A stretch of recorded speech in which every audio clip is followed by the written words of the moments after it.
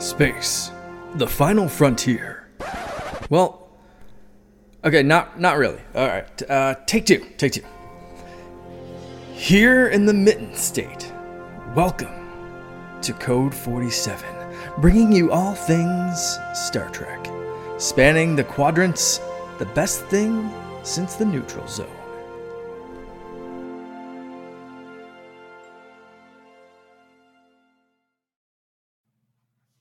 Back again. It is the Code 47 podcast on the Secret Friends Unite Podcasting Network, episode 110. I am your humble servant, Trek Lord of West Michigan, Charlie Carden, commanding officer of Region 13 and the USS Grand Petoskey in Starfleet International. I am joined by my trusty cohort, my chief engineer, game master of the Grand Petoskey. That would be Mr. Peter Stein. Peter, good afternoon. Good afternoon. How are you today? Doing all right. All right, good. Well, we've got some actual news to talk about, which is cool because New York Comic Con is going on as we're recording this, or wrapping up today, rather. We're recording on a Sunday. You're potentially listening on a Monday, so this may or may not be news you've heard, but you're going to hear it from us. But first and foremost, as always, we'd like to pay homage to the great folks over on our Patreon, patreon.com/Secret Friends Unite. People who do contribute at various levels to making it possible to doing bonus recordings, bonus materials like the right after Peter and I record this, we're going to do our second segment talking about Ron Moore's Battlestar Galactica, one of my favorite shows in the Facts of Geek Life Patreon segments, and many of others that are done kind of by our stars of the Secret Friends Unite galaxy. So anyway, there are a couple of different levels to engage with. Please visit the website. You get a free 1-week trial of any of those audio tiers so you can check us out. And if you like what you hear, definitely come back for more. On the Friends with Benefits level, Corey in HD, John Sadorf, the great Phoenix Sisters cosplay, and Brendan Myers. BFF level has the awesome Nias family, Sean, Stella, and Henry, and Andy Milliken. We are very grateful for your support. Again, patreon.com/Secret Friends Unite. Try us out for a week, and if you like it, feel free to stick around. So cool. All right, let's jump in. We're usually a two-prong show, two-segment show, but to this week we're 2.5 because we've got some news, but we're also going to take it home with the very short treks as well. So first and foremost, the biggest headline with Star Trek in the last couple of weeks since we've been coming at you is that Star Trek Prodigy has found a home in finally in to me the most unlikely of places / the most likely of places. It's going to be over on Netflix, actually starting in 2024, where they're going to the first season, which was released over the last year, will be available on Netflix before the end of 2023, and season 2, which was never released by Paramount Plus, will be there in 2024. And that will be the next original content that we have to talk about on the show because, boy, once we're done with talking about Star Trek Lower Decks, which we will be in this episode, and then also going through the next couple of episodes, we're out of stuff. So, Peter, we're going to have to come up with some content for the front end of the show. So I've got some ideas. We'll certainly be brainstorming on it, because the second part of the show, we talk about classic content. So we got to get something to figure out. So anyway, it has been about 4 months, obviously, since Paramount Plus, in a delightful cost-cutting measure in the chaotic world of streaming, that Star Trek Prodigy was removed, still available for purchase digitally, which I went out and did.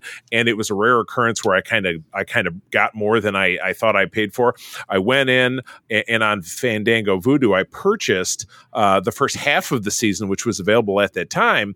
And then at a later time when I went back, and I have not rewatched it, I'll be honest, when I went back to check it out again, the back half was there. And I paid $20 for it. So essentially, $2 an episode instead of $4 an episode.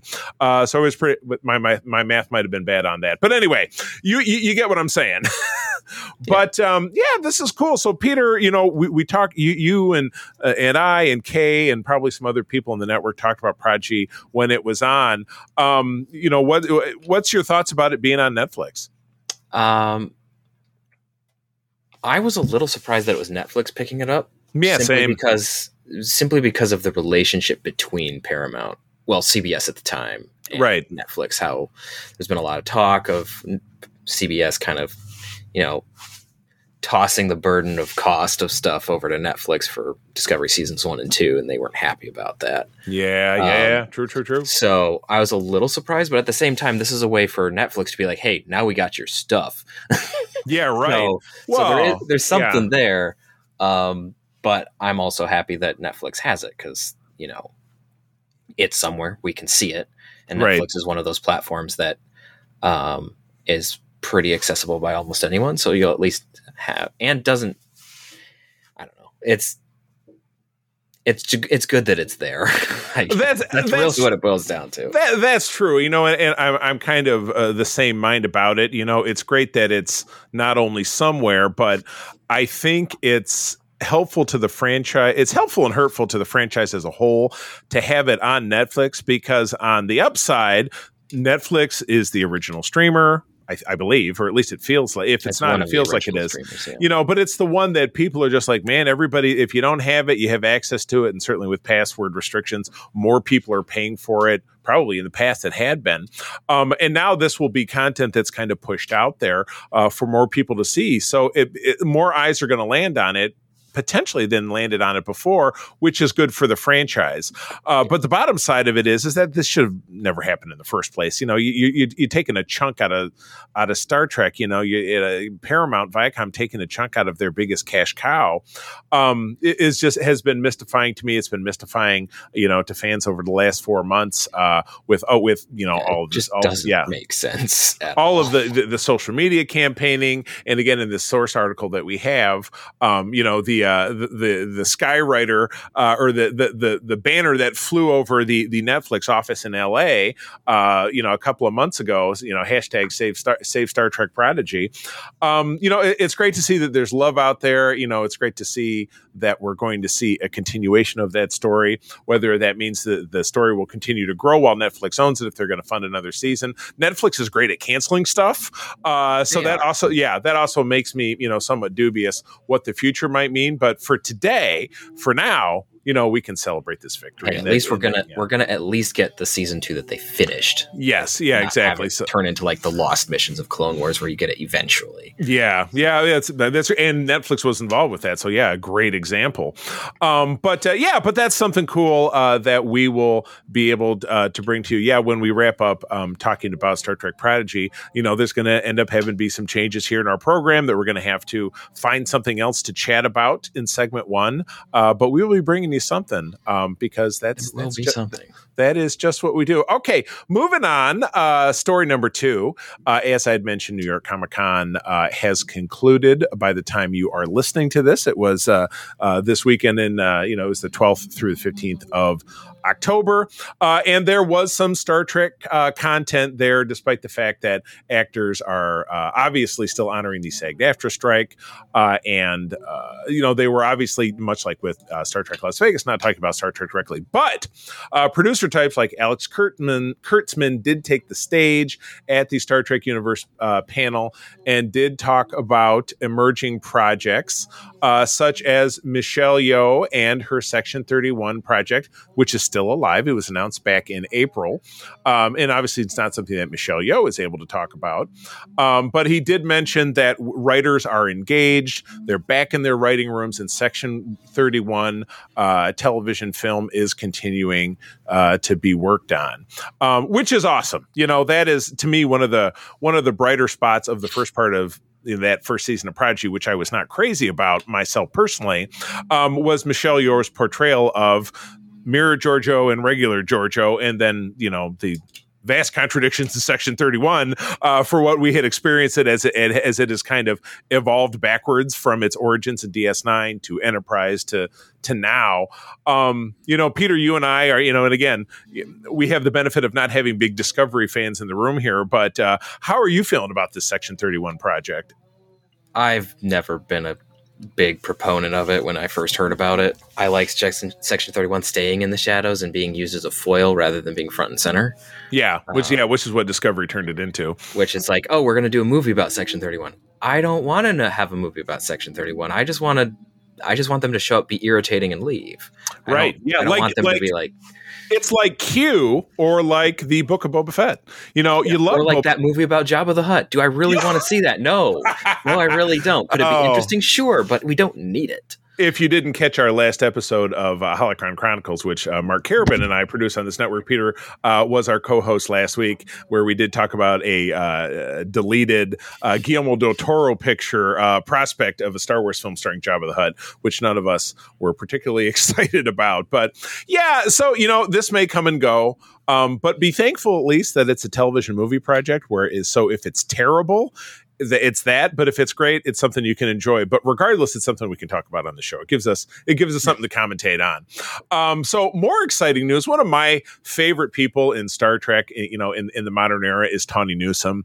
I've met her a couple of different times and conversed with her both on the cruise and at Star Trek Las Vegas, and she is just friggin' delightful person.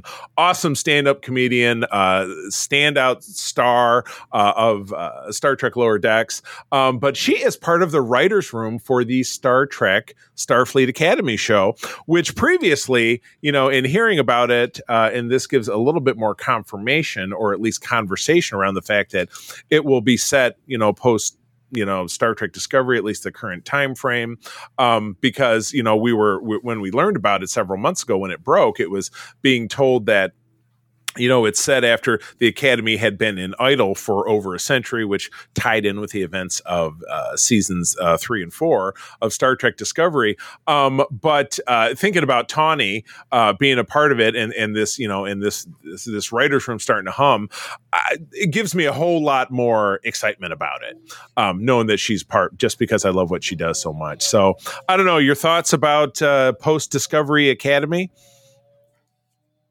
I'm excited that Tawny's writing for it. I'm in the same spot.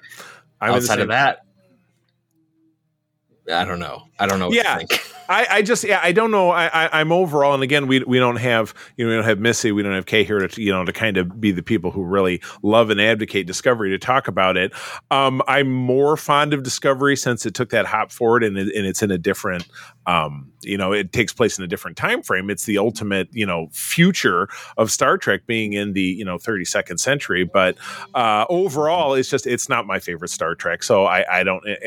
But one of my very favorite Star Treks is Lower Decks, and Tawny's a huge part of that. She's a wonderful creative, and I'm just very excited to kind of see what she does with anything. So I'm totally down. I just really hope that they don't lean into the teenage angst that a lot of people do when they do stuff in that particular age bracket. Right, that it becomes very CWE. Yeah, no, I totally I don't want that. It's like, Starfleet's a little bit better than that. Yeah, exactly. That's kind of my worry outside of other things. I hear you. A couple of quick bits. The shooting for the third season of Strange New Worlds is continuing to shift, obviously, because of the strike.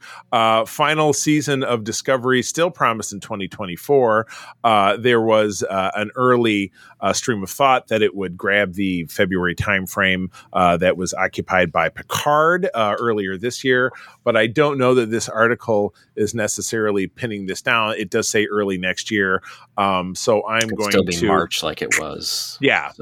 So I'm going to be a pin of it. Kurtzman's quote does say, very satisfying ending, and that Sonequa Martin Green gave the performance of her life. The thing that I think is that, as much as I, love and respect and revere Doug Jones, just because I have met him personally several times, he's a close friend of Missy's, Sonequa Martin Green's acting and overall presence on Star Trek Discovery has been one of my favorite things in the modern Star Trek era. I just find her to be a fantastic performer, and I've loved her stuff going back to The Walking Dead. She was a great character on that show as well. So, first time I saw her was Once Upon a Time. Oh, okay, something that I've never even watched. So how was she in that show? She was in like 3 episodes. She did a really good job. Yeah, I mean, she's tremendous. I love her. The other part of New York Comic Con was this thing with rapper musician Kid Cudi. It's totally off my radar. I know that they're just reaching to find anything because actors aren't available to help promote, but I don't even really know what it was. They slapped a rapper in a Star Trek uniform. That's all I got from it. I'm sorry. They did that, and then they stuck him in Fortnite. Outside of that, I have no idea what's going on. I got you. But you know what? I don't care about either of those things. So I hear you. You know, and hopefully he's getting a great paycheck out of it. The IDW Star Trek comics, I actually nixed my subscription to the ongoing titles because they were just piling up in my digital shame pile. So the only ones that I'm reading now is there's a Strange New Worlds limited series, and then there's a Star Trek Picard Starfleet Academy miniseries that I'm reading, because miniseries is about, with all of the reading and content creation we do for this network and this Patreon, I don't have time for a lot of ongoing series. So those may sit there. I may come back and check back in. Some of them were really quite good, you know. And Peter, I've shared images with you, like, well, there's a Benjamin Sisko comes back, and there's a post Star Trek Nemesis timeline where, you know, there's the Klingon gods and the prophets, and they're having a god war and a lot of stuff going on, you know, trying to tell stories. But for the most soon, that's going to be Alexander and Jake going some alternate dimension hopping with, I think, Q's son. And yes, I saw something about that. Yeah, it's the Star Trek sons. So it'll be Alexander, Jake, Nog, and Q2 or Baby Q. I don't know what they call him. Q's actual son, Kiernan, who I heard they did an interview with him on one of the Star Trek podcasts that I listened to, and he has grown, and he is he's a political analyst or something. Like he's left the world of acting altogether. Not that he was necessarily ever in it. So hey, good for him for going on to break out of the mold. So okay. Very quickly, because these shorts were very short, and they were even shorter than the regular shorts, were the last two segments of the very short treks, which aired. I watched them on YouTube. I would assume that would be the easiest place to find them, but available from the, I believe, StarTrek.com website. We have Holograms All the Way Down and Walk, Don't Run. Two very silly segments. The Holograms All the Way Down pretty much covered a quickie holodeck program that was a window within a window within a window. So you had, you know, Neelix watching Trip, watching. Help me out here. Riker watching the original series. It was just they kept stacking, and at the end of it, they all become a big anthropomorphic blob of wondering. So again, very silly and made zero sense. And again, as we quoted last time, this series itself was portrayed as being anything but canon. I would totally agree. That's exactly what it is. And the last segment was Tendi in a holodeck program with the animated series Scotty and Maress and Eric's. So the two original characters that we saw from Star Trek, the original series, were the two of them. And she was doing a holodeck program where she was paying homage to their series, and they were taking great umbrage to everything that she said. But eventually Riker and Sulu walk in, and it's just really weird to hear George Takei do Sulu now, because he's so old and he has that old man voice that I struggle with it, where Jonathan Frakes, being aged, obviously sounds older than he was, but I think really just still does sound like Riker. And obviously the Scotty portrayed there was not really Scotty, and probably the same with the other two characters. But they end up breaking out into a weird little song that I enjoyed very much. I thought it was really silly and fun. You know, putting love on your duty roster. I've forgotten the lyrics already. I found it more enjoyable than the Strange New Worlds musical. I'll put it to you that way, because the musical, we talked about this. And again, feel free to @ me on X at the C3 or at Secret Friends U or anywhere else on our socials. But both on Secret Friends Unite and then also on this show, when Peter and I were talking, I enjoyed the Strange New Worlds musical as a Star Trek concept, but I thought the songs were lacking. We talked about it offline because I wasn't on for that episode. Oh, God, it must have been Jen. It was Jen and myself and Missy, and I was the only one who was like, great Star Trek concept. If you had me there, I would have been like Johnny Raincloud. And I found this one, I guess, while I took the Strange New Worlds one as being as serious as a musical gets, this was completely satirical, and I enjoyed. And the people were dancing, and it was just a straight up homage, World of Love for for TAS, which TAS is, we've talked about on the show a very long time ago with even other co-hosts, but TAS, a very mixed bag, did give us a couple of gems.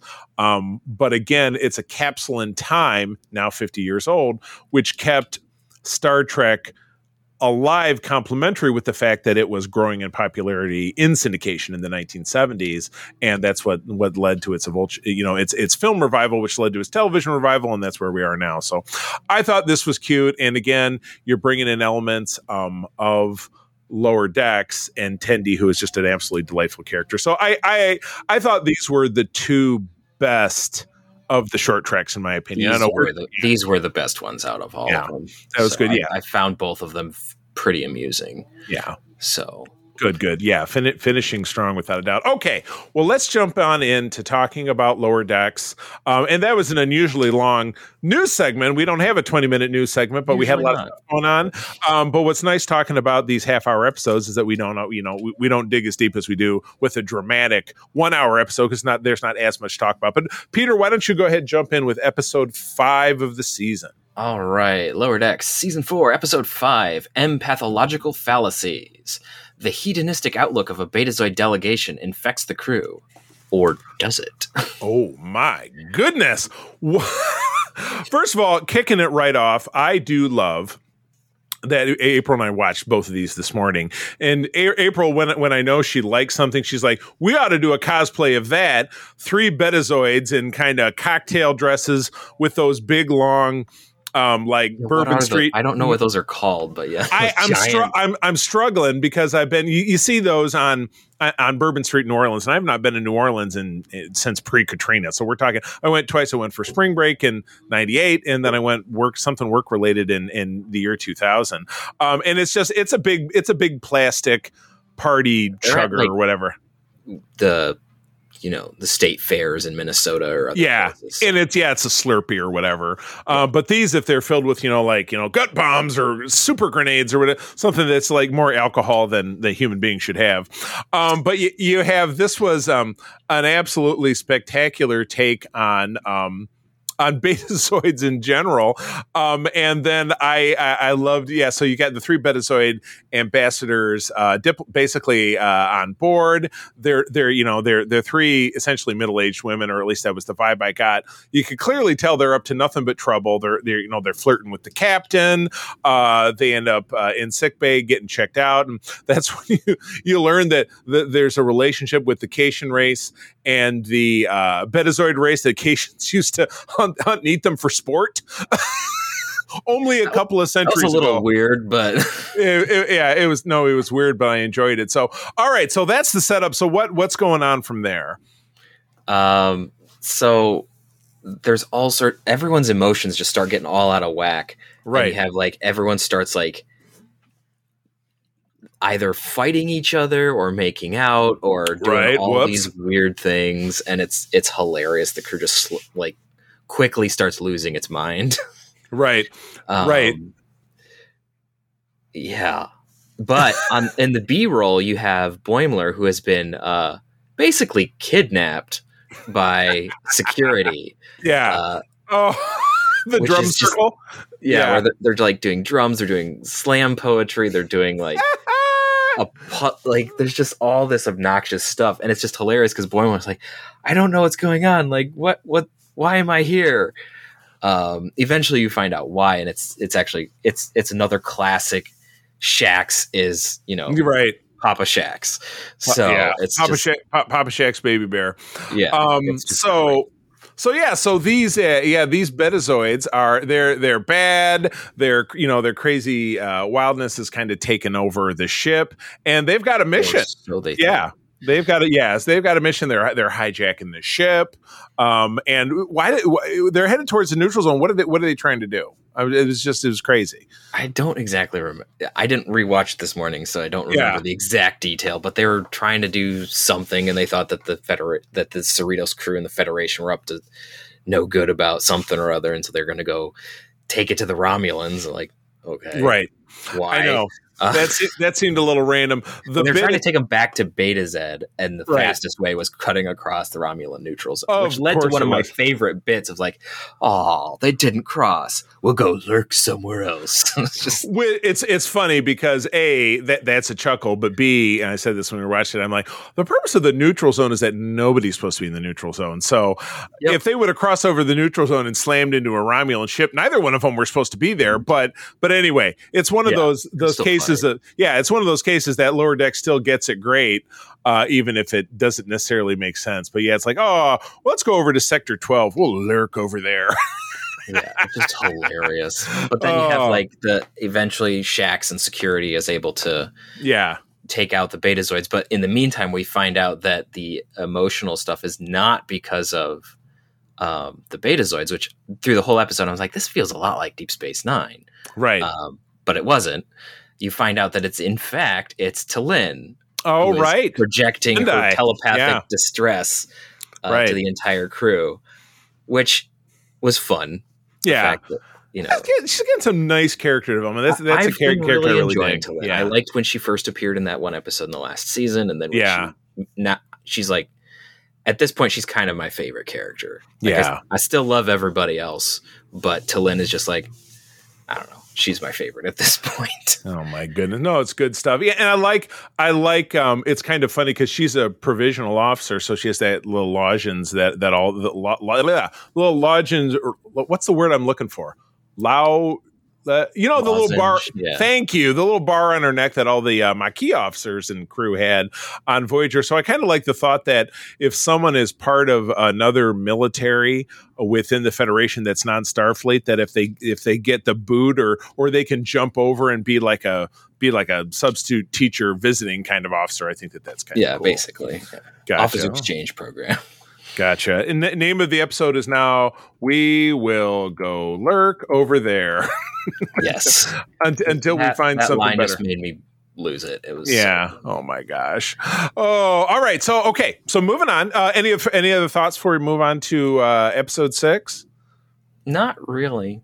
Other than I just really appreciate how they've been continuing this like Papa Bear thing with Shax. It's just great. Good stuff. I love it. That sound you're hearing in the background, one of Peter's siblings is playing with a chainsaw outside, and let's hope that he's not doing anything nefarious. And if he is, don't worry, Friday the 13th was a couple days ago. Exactly. The blood fever is gone. So anyway, episode 6 is Parth Ferengi's Heart Place. Aww. The Cerritos visits the Ferengi homeworld with the prospect of the Ferengi joining the Federation. This is actually a very monumental episode, and we'll tell you why. So, we're going back to Ferenginar, and our gang... We actually get to see outside for the first time. Exactly. Gleaming rain. We actually get to all of our crew pull super fun duty. They're getting this kind of diplomatic immunity tour guide deal where they have to go down, and because Ferenginar is in final negotiations to join the Federation, they need boots on the ground to get more acclimated with a lot of cultural stuff. So we get just a lot of fun little Easter eggs with the whole gang beaming down, but there's a nice little wrinkle, and of course Ransom sets it all up, that because there's no married couple on the Cerritos who can take in married couple stuff on Ferenginar, that Tendi and Rutherford have to pose as a married couple, and that ends up being the crux of what's the most fun about the episode, because while these two clearly have great chemistry, the chemistry is not romantic. And so when they try to pretend that they're a married couple, they're like, oh, they're doing fake married couple people talk. Mariner sneaks in one of my favorite lines of the episode. Oh, Ferenginar, it's what Earth would look like if God was stupid. Oh God, if God was stupid. I don't want to make that the title. I don't want to get in trouble for that. But I thought that was a great line. But yeah, they have to beam down and go through what was Boimler's time when they beamed down? Boimler was going to go do a whole bunch of other stuff. Right. Yeah, he had an itinerary. Yeah, because he gets sucked into Ferengi Basic Cable. Daytime TV. Which was awful. He's watching one about there's this cop landlord who's... oh my gosh. And then... absolutely a soap opera romance. Called Pog and Dar, Cop Landlords. I'm reading some of the summary here. Mariner's hanging out with a Ferengi buddy of hers who, kind of correctly met in season 1. Oh, we did. Yes. You know what? I forgot about that. I think it was season 1. Yeah. That's what wasn't that the big fake out where? Yeah, because it was. I think it was season 1 because it was when they lost the Klingon and then the Klingon ambassador and then I'm pretty sure season 1. Yeah. Oh yeah, that was one of the very first episodes. As a matter of fact, if I'm not mistaken, the Klingon ambassador one was Federation. Yes, it was like episode 2 or 3. But yeah, Mariner is she's trying to talk through or doesn't want to talk through whatever existential crisis she's dealing with her Ferengi friend. We're seeing more shenanigans with Tendi and with Rutherford trying to pretend to be a married couple. But one of the greatest bits was the guest cast of this was the wonderful Chase Masterson as Lita and Match Grodenchik as Rom, both of whom I've met because of being on the cruise and being at Vegas. Delightful people. Chase Masterson is so great with the fans. She is someone who absolutely embraces doing shows and interacting with fans. She's really great about it. Like a regular on Star Trek Online. She loves doing stuff for. Yeah, she's a permanent fixture on the Star Trek cruise, just like Denise Crosby is as well. Like on every year, and just loves being there. So kind and so gracious. And but yeah, so the two of them are participating in cutthroat negotiations. Yeah, aggressive negotiations without the lightsaber with the captain and. That's not the other admiral. That's her husband, right? Because her husband's in it. Yeah, this is Admiral Sensors, whose name is his name is escaping me, but it's that guy. Oh, Admiral Sensors is now the name of the episode. Good work, Peter. And so that was just it was. I don't. You know what? I think I'm going to stick with We Will Lurk over there. That sounds better. Okay. Yeah, he was fantastic. No, I love it. So this was a great, and then at the end they kind of out Ferengi the Ferengi, which is kind of a cliche which is what Rom was looking for, which was perfect.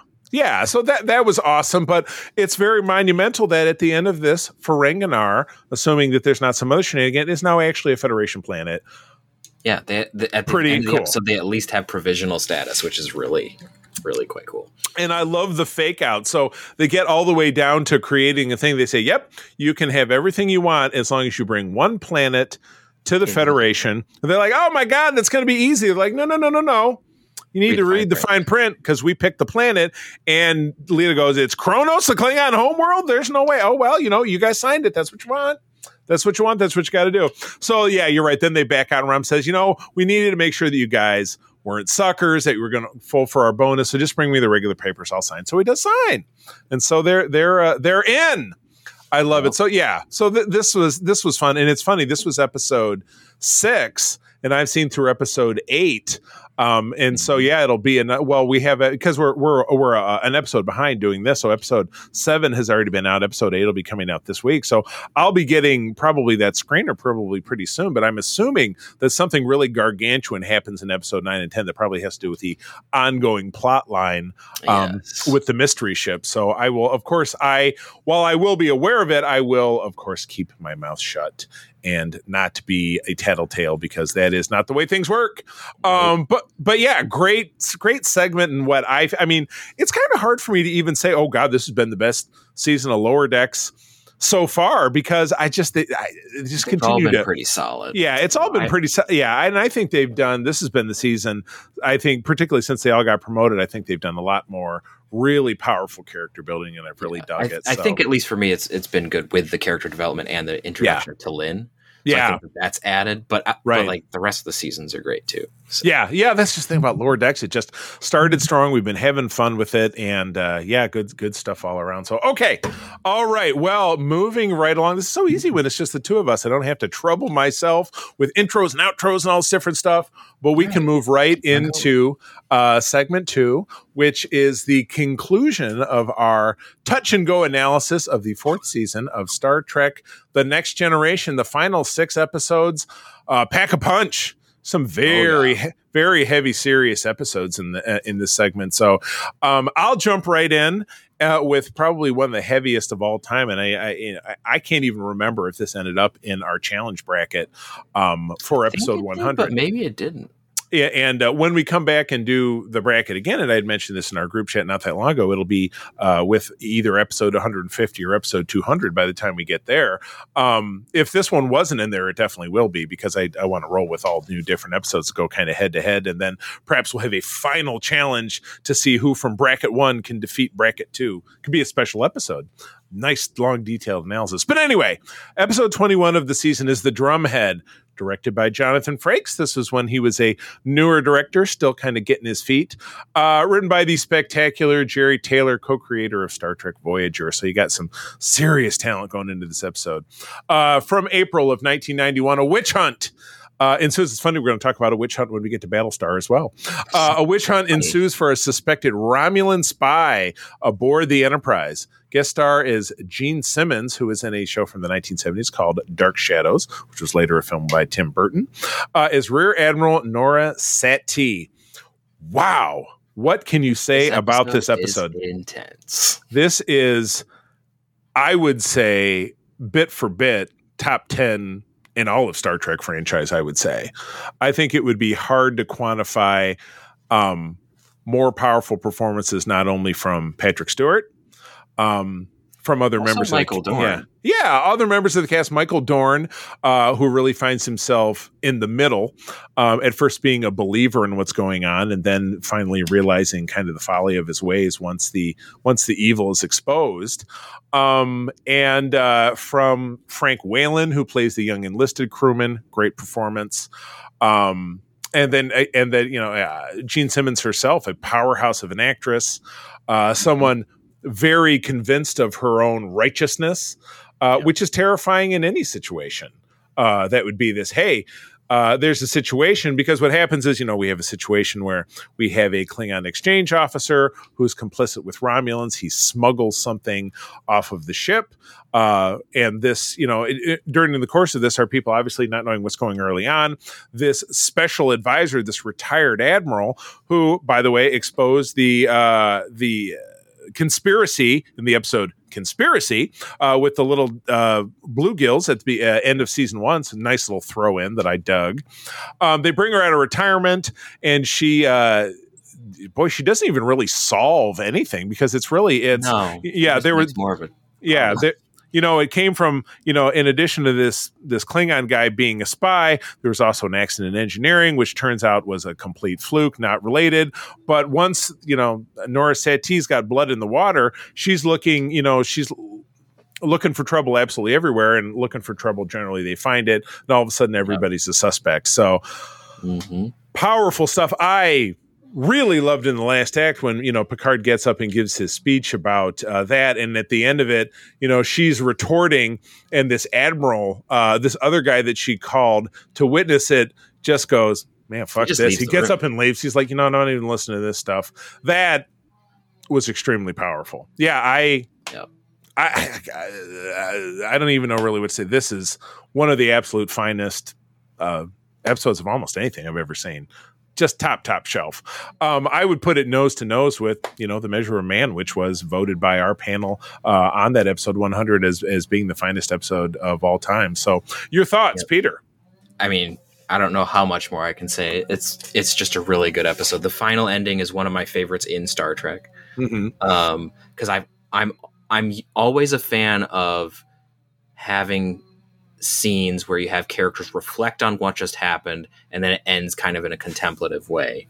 Yeah, absolutely. So for this one, you have Worf go like, how could I be deceived by her? And then you have Picard giving the line of like, not all villains are walking around with twirling mustaches and all of this stuff. Sometimes they're hidden.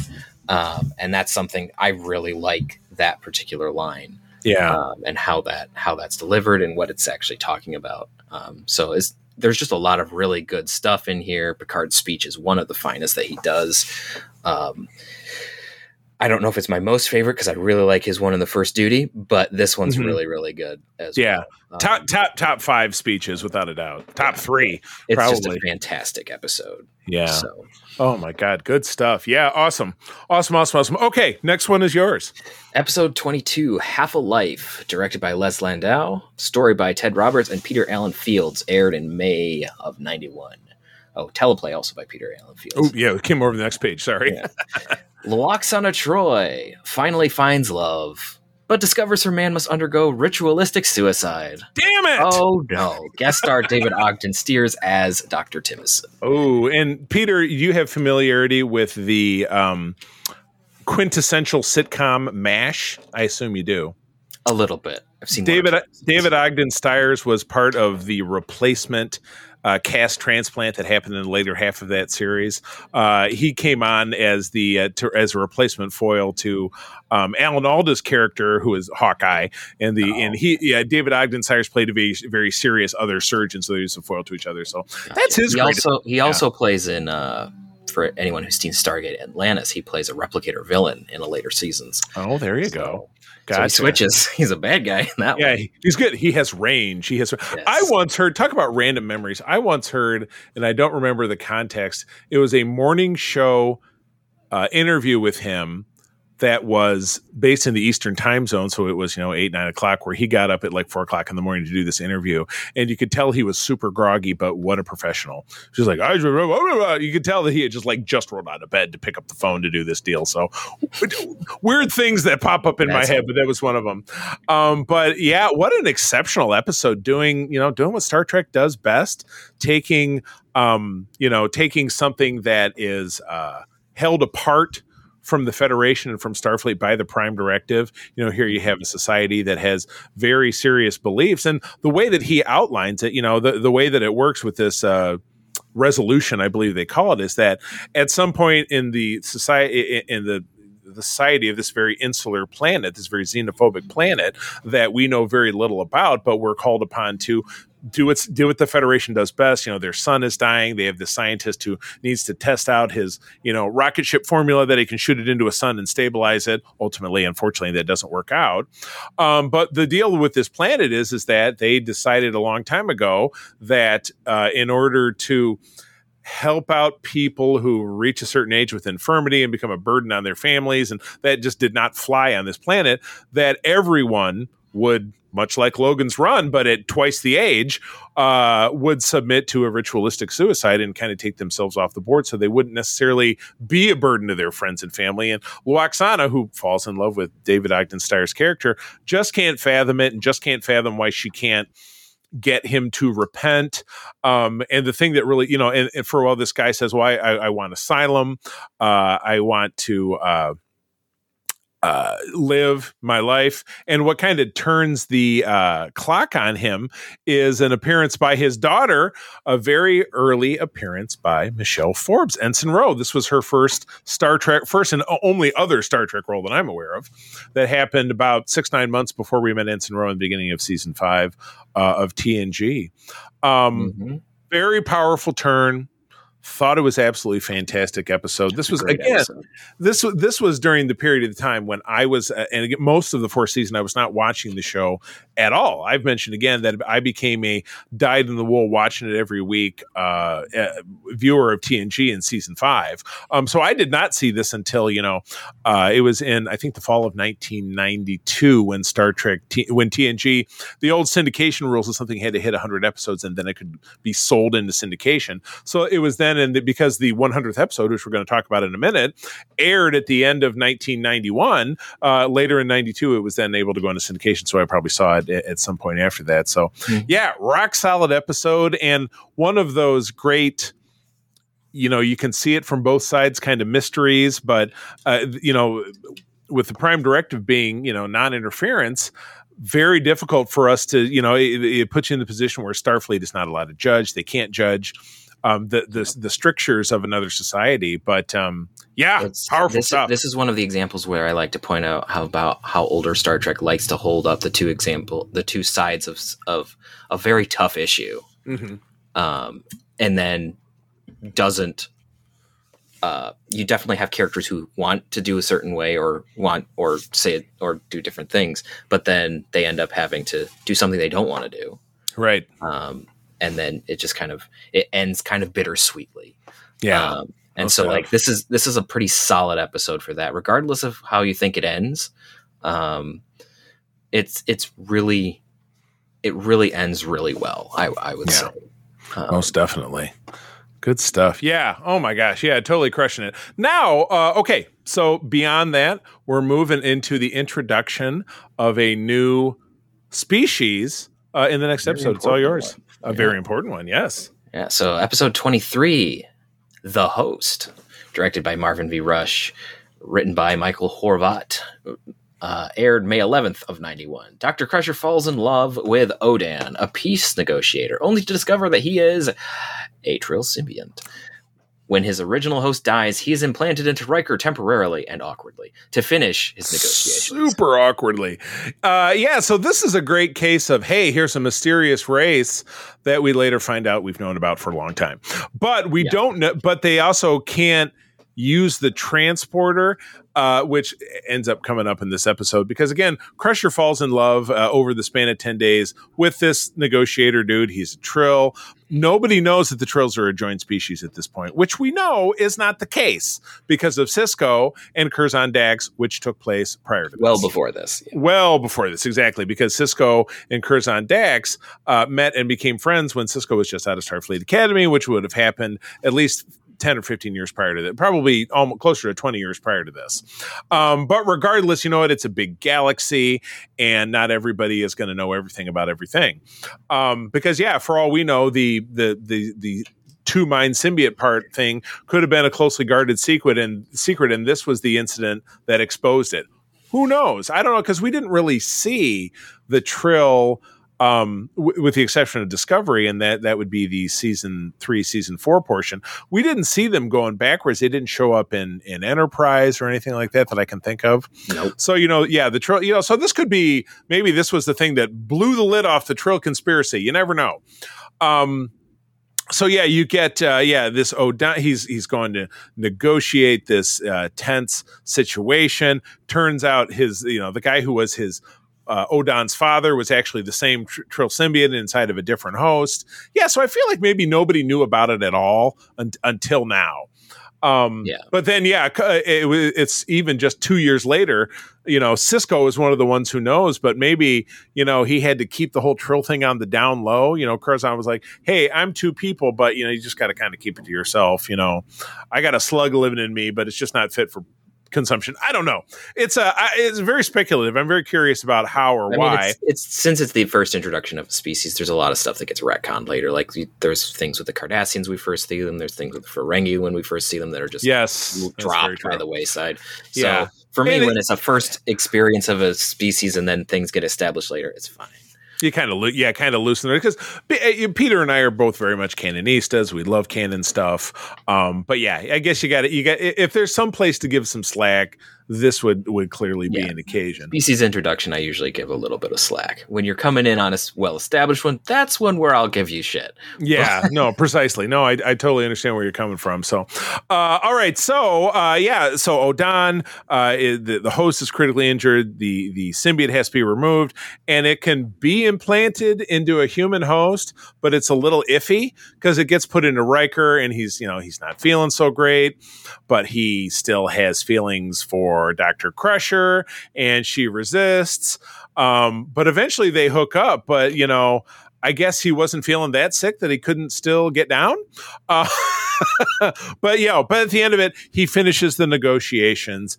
The symbiote has to come out, and then the symbiote ends up, the new host arrives, and it's a female. Very common in Trill parlance. But then we find out that, Crusher, she's just, she may be very hip, she may be very with things, but she's not bisexual. That's okay. It's totally okay that she's not bisexual. Not a big deal. Whatever.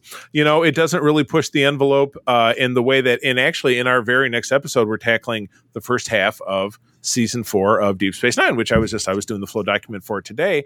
That one has the rejoin segment in it where you see Jadzia, Dax, and a female host reassociating. And that was such a big fervor in the mid-90s. People were like, oh my God, 2 women kissing, which was one of the first and one of the more prominent occasions of that happening in television of any kind at that point.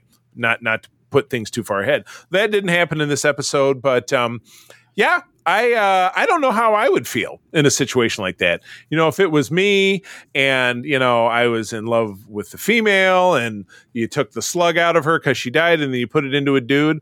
I also am not bisexual. I think that's it. Yeah, I think that's just not at my level.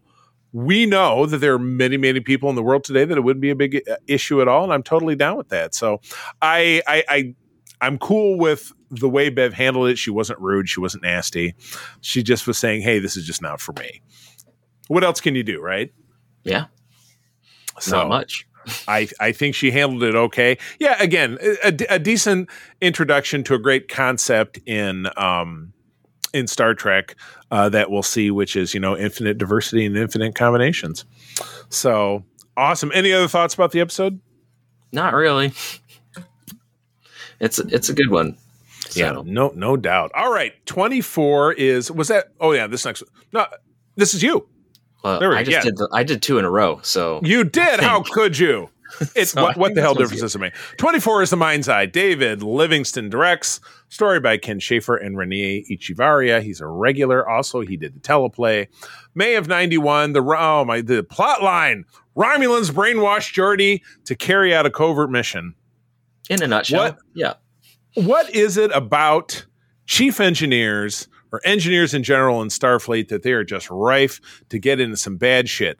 Let's do a quick rundown of what's happened to the red/gold shirts in the history of Star Trek. Trip Tucker dies. Scotty dies, comes back to life, also gets taken. Yeah, also gets, God bless, also gets taken over by Jack the Ripper. Kind of a bummer. You get Geordi, gets stranded on a Romulan planet this episode. Miles O'Brien, don't even get me started. B'Elanna Torres. B'Elanna Torres kind of got by okay, and so on and so forth. But this was just, you know, can anything good ever happen to Geordi? So he's on his way to Risa for a conference in a shuttle pod, which just blows my mind. A Type 15 shuttle pod. So flying a Pinto. A one-seater. It's basically a smart car. You know what I mean? It's about the same, because they've shown the shuttle pod as being a two-seater, so at least you could have a buddy along. I don't know how you're taking a pee break if you need to. I'm sure there's some methodology.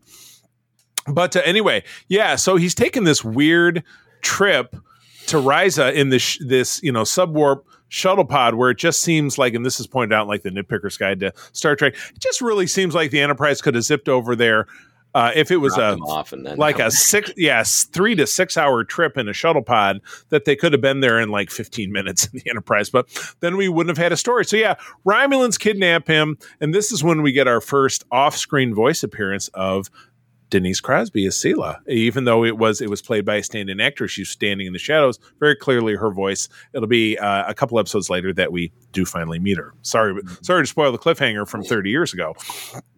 But this is all based around there's a Klingon colony that's in revolt, and so a Klingon ambassador is there. And what's kind of cool is the colony that's in revolt is Krios, which shows up next season, because they're the ones that also have the perfect mate, which is Famke Johnson, one of my favorite episodes. Jean Grey and Professor X meet for the first time. Her and Picard, they're almost romance in that episode. But that's the same species. But what this really is, Ambassador Kell is that dude's name. He is a Romulan sympathizer. He's working for the Duras, which we'll find out in another couple of episodes, are in bed with the Romulans, trying to drive a wedge between the Klingon-Romulan alliance. And because they can brainwash Geordi and then beam signals into his visor and control his actions, they're going to use him to off this Klingon governor and then get him to say, well, I did it for, Starfleet did it for Krios. We're all for them or whatever.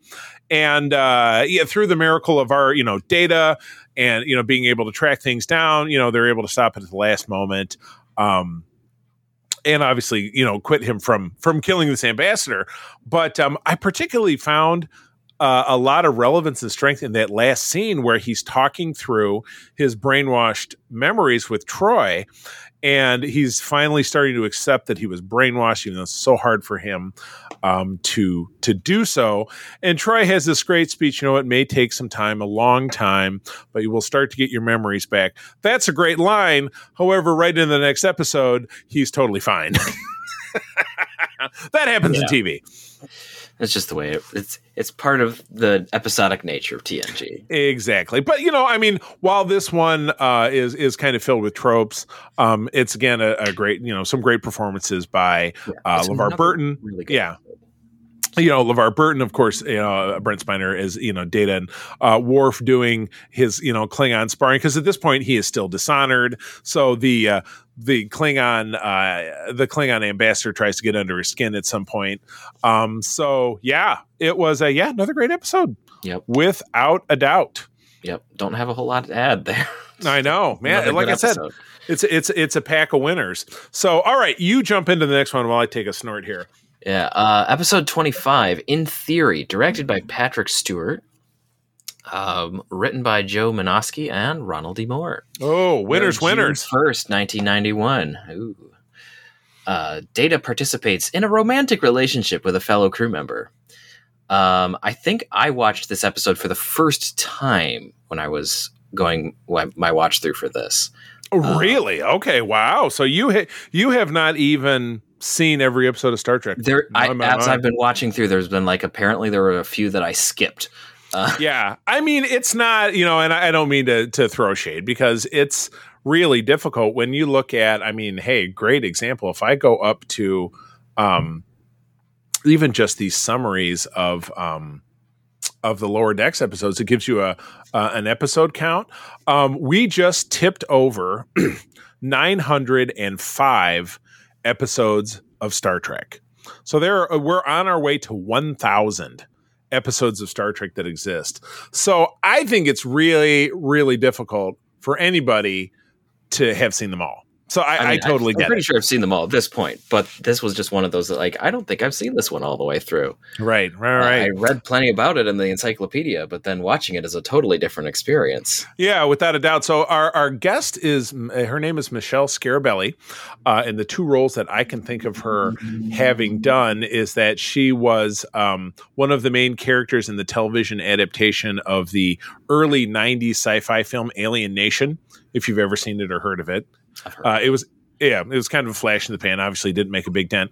And then she very briefly played Ma Kent, or Martha Kent, in the most recent Superman television series, the Superman and Lois, which was on the CW. And it may or may not be over now. But her main role in that was to be in the first episode, die, and then die, so that Superman and Lois and their kids moved on to the Kent farm. So that was all she had going for her. But again, somebody who's been in TV stuff forever and ever a day. So what did you think? This was just kind of like, Data's figuring out, how to sweet talk a girl or whatever. And you never really figure out if they get down or not. It's funny because when he describes to the Borg Queen when the last time is he had relations, the time frame he gives kind of makes it sound like he got with Tasha, but he did not sleep with this woman. So guess it wasn't that serious.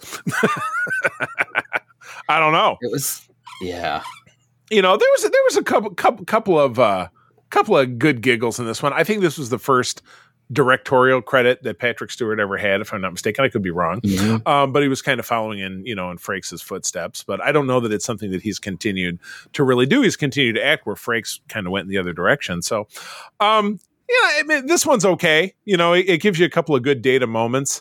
I've met plenty of women like this woman before. They're like, I love an unemotional man. It's probably mostly because I have daddy issues. Sorry. I know that's throwing a big net, but it's something that I personally bumped into. But, men are like that too. So it's hard to pin it down to just being women. But yeah, a woman looking for something that's not there in a relationship with Data. And at the end of it, he's just said, oh, well, are we broken up now? Yes. Well, I'll delete the appropriate files. Then he goes back to petting his cat. Data's good. Man, don't you wish it was that easy for any of us to recover from a breakup? You know what I'm saying? But yeah, the weirdest scene for me was the lovers quarrel bit. That was just bizarre. You're not my mother. Are we not programmed for a lover's quarrel now? So yeah, I thought it was okay. It was passable. But not an episode I would say. It wasn't my favorite. It was one of those it was like, I can see why I didn't watch this one all the way through the first time. It was like, and then you have a B plot with Nebula with Anomaly. This was the one where you had the engineer who fell halfway through the floor. So you could be glad that you see her halfway through, and you're glad you're seeing the top half, not the bottom half. because it'd be pretty gross. And yeah, Picard has to save the day. Maybe he had to save the day because he was directing the episode, but he again shows up in that stupid smart car out front. Starfleet smart car. That could be another name for this episode. Yeah. But I'm still really set on the one we have. I think that's really good. I'll think about it between now and the time I edit. But anyway, all right, moving on. Episode 100 of the series. Call it syndication time. Woo! One single balloon falls down. But episode 26 of the season is Redemption Part 1. Mm-hmm. Director is Cliff Bowl. Writer is the superb, my guy, Ron D. Moore. From June of 1991. You know what? I hate this stupid description. It jumps right to the end. Worf leaves the Enterprise to fight on behalf of Gowron in the Klingon Civil War. Okay, just give us a little panache in this summary. Kind of sucks. Yeah, it takes them a second to get over there. Exactly. So this is the second big season-ending cliffhanger. The stakes are certainly nothing like the best of both worlds, the Klingon two-parter, which is obviously what kicked off this season. But it's very important for Worf. So he is, at the beginning of the episode, Picard's giving his introductory log. He's saying, well, we're going to the Klingon homeworld. I'm going to finish my job as arbiter of succession because Gowron's going to take over.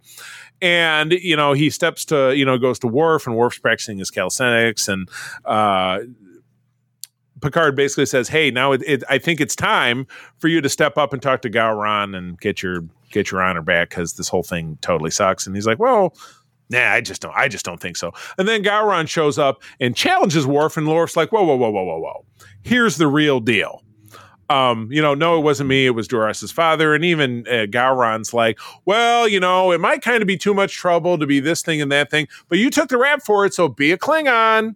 It's like, you be my guy. And I think that sucks. I mean, I think that gives overall credence to the fact, and this is really touched on really at the end of Deep Space Nine with Worf, and then again with Gowron, ironically enough, that the Klingon High Council sucks. I mean, it's as corrupt as any other governmental body has the capacity to be, because you get filled with a bunch of people that are satisfying their own self-interest, lining their pockets, whatever it is. Or in the case of Klingon, is, racking up glory or wins or kills or whatever it is that they're after. And so they think they can behave with impunity and kind of get away with what the hell ever, because it's, it's like banks that are too big to fail. And that's kind of what this is. But at the end of it, Worf, because he kind of holds sway over his brother Kern, the fantastic Tony Todd, who we see again, because Worf is the elder brother, they bring ships and force to the banner of Gowron versus Duras. We meet the Duras sisters in this, Lursa and Bator. And we meet his Weasley little son, Toral, who he has another appearance at DS9, but is recast for that. Yeah. But boy, they found a great little Weasley little guy to basically be like a pipsqueak Klingon. I will show you honor. That guy sucked. Yeah. But yeah, this was great. This was one of the finer segments that we've seen in Worf's kind of emotional struggle that, started in The Sins of the Father. Well, really in some parts back in season 2 with the Emissary with Kalar. And then moving into Reunion earlier this season where Kalar is killed by Duras. Duras gets himself killed, and we meet Worf's son, and then into this. So yeah, his loyalties are divided down the middle, and he has to follow his heart and be with his people. And leaves the Enterprise, and they give him a nice standing send off. I always love it how we talked earlier in the season that Gates McFadden, Dr. Crusher, was pregnant for the large bulk of season 4, and this was as they're all saying their goodbyes. You see her from the back, like mid back up, and then as they pan back over, you see her just from the neck up, practically. So can't see the big pregger's belly. I thought that, I don't know, it always makes me chuckle. So working around, yeah. So what'd you think? Was this a good send off? Did you feel, even though the cliffhanger had some stakes, it wasn't really like, oh my god, what's going to happen now? Or what do you think? I think that this episode it was enough of a cliffhanger that it would have made people be like, oh no. Yeah, right. Especially with the reveal at the end. Yeah. So because like Worf leaving, like that's oh no, what's going on? Yeah, right. This is one of the first other than him wearing the uniform with Kalar, this is one of the first times that like Worf has worn the Klingon uniform and left the Enterprise. Right. He does that later, especially in Deep Space Nine. They do that semi-regularly. Yeah, because he just like, well, I'm going to go do a Klingon thing, so let me just change my clothes. Yeah. And it becomes definitely a little bit more interchangeable. So yeah, but like there's a lot going on here. There's a lot of Klingon politics, which is, I always enjoy the inner workings of the Klingon Empire and how the Klingons work.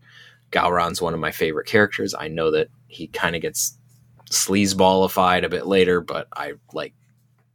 Right. At this time, he was kind of the best of what was around. You know what I mean? Yeah. So of your Klingon options, this was the one that worked. And then, of course, at the very end, we get our reveal of Sela. Yes, exactly. Her face, which is just it's just a really cool thing, and then spoilers, you hear like why that's a thing later, but it's just really interesting how Sela comes back with Denise Crosby. Yeah. And, well, actually, this isn't coming back. Well, I guess it's back because we did hear her voice in as we said. Right. Yeah, exactly. So this is the first time you see who it is. Right. Still think it's a missed opportunity not having her in Nemesis, but there it is. Right. Yeah, there it is. Yeah. No, that would have been really powerful. I totally agree. We do also get in this episode the classic, if you want to quit Starfleet, you just have to throw your badge at somebody. And then if you want to come back, you just have to say, I want to come back. And it's like, okay. I mean, real militaries don't work like that at all, which is proof that this is a TV show. Yeah, no, if you're in the military and you're like, I want to quit, they're like, and we want to send you to the stockade. Enjoy. Your brother in the Army, I don't think if he would say, well, I'm all set, I'm going to go now, they would have locked his ass up. Yeah, that's generally how it works. Yeah, it just doesn't work that way. So, all right. So that is the end of Season 4. Let's go through and again, I know you're not totally prepared, but your knowledge game is quite strong. Looking over the season in general, not specifically just from this segment, let's grab a favorite and a least favorite. So we're doing this segment we'll do we'll do both. I think that's how we've done it. We've been doing it. Yeah. So let's grab a favorite and least favorite from this segment and then expand it onto the season. Yeah. 1 second. I need to get the list of the episodes in front of me just so that I can see the whole season. If it'll let me. Yeah. 1 second. But my favorite one out of this season would have to be probably the Drumhead. I'm tempted to go to Redemption Part 1, but because it's not the full thing, it does have Gowron, but it's not the full story. So I think that for me, it's going to be Drumhead for my favorite episode. Least favorite episode is probably going to be In Theory, just because I just didn't really like a lot of it. That's an easy one without a doubt. Duffer and Duffer. Okay, looking at the season as a whole, I think we can find a worse episode, but as far as a better episode, it's tough because that first quarter of the season was just a powerhouse, just boom, boom, boom with strong episodes, in my opinion. Mm-hmm. So, all right, a lot of really good episodes in here. Yeah. I think if I had to pick a worst one, it might be. I know we super picked on it when it was a thing, but The Loss. I just really hated that episode. It was. I mean, that versus what the hell was the other one with the Night Terrors? I think is. I feel like. Is my worst. It's one of those two. Yeah, but as far as a best episode. I mean, you're looking between Family and Brothers and Reunion. There's like so many good all of episodes in here. The heavy episodes that focus on family and those kind of relationships make it really, really tough. So, all right. Well, cool. Well, we'll wrap on that. So that is season 4 of Star Trek: The Next Generation. In our next segment, Deep Space Nine. Season 4, the beginning of interesting. We're ending with the strong Worf episode, and DS9 season 4 starts with Worf joining that cast, and just a crazy, because that entire season is about Klingon stuff. So, good, very fitting. So, Well, cool. Friends, as always, thank you for joining us. Peter, where do people find you out there? You can find me around the interwebs at Petrus Aquinas. You can also find me on ELH's YouTube or Twitch channel, where I will be taking over running a Tuesday night Star Trek Adventures game. Ooh, look at you moving up in the world. I love it. And of course, you will see all of us at Grand Rapids Comic-Con, upcoming in November 3rd through 5th here in Grand Rapids with the USS Grand Petoskey. That is the chapter of the International Star Trek Fan Club that is run by my wife, April, and myself. Peter is our chief engineer and game master. If you are a Trekker within the sound of my voice, if you Google either Region 13 or USS Grand Petoskey, you can get in touch with us. I run Region 13, which encompasses Michigan and Eastern Canada. We're always on the grow. I would love to have you on board for the ride. You can also find me out on Twitter/X at the C3. I'm also trying to stay a little bit more consistent over on Instagram, where I am C3 Carpenter. Just go ahead and spell it out. And on Threads as well. I keep saying that because my partner Todd keeps talking it up, but I haven't quite gotten there yet. So I'll keep trying. But at any rate, friends, as always, thank you for joining us. I'm going to tell you that sharing is caring and to keep on trekking. Peace and long life. This podcast is part of the Secret Friends Unite podcasting network. Visit secretfriendsunite.com for more great shows, articles, news, reviews, and more. Secret Friends Unite podcasts are available on Apple, Google, Spotify, and other podcast services around the world. If you'd like to be part of the conversation, you can join us on Facebook or our new Discord server, or follow at Secret Friends U on Twitter. Please subscribe to Secret Friends Unite on YouTube and visit our merch store at tpublic.com. Just search Secret Friends Unite. Thanks for listening.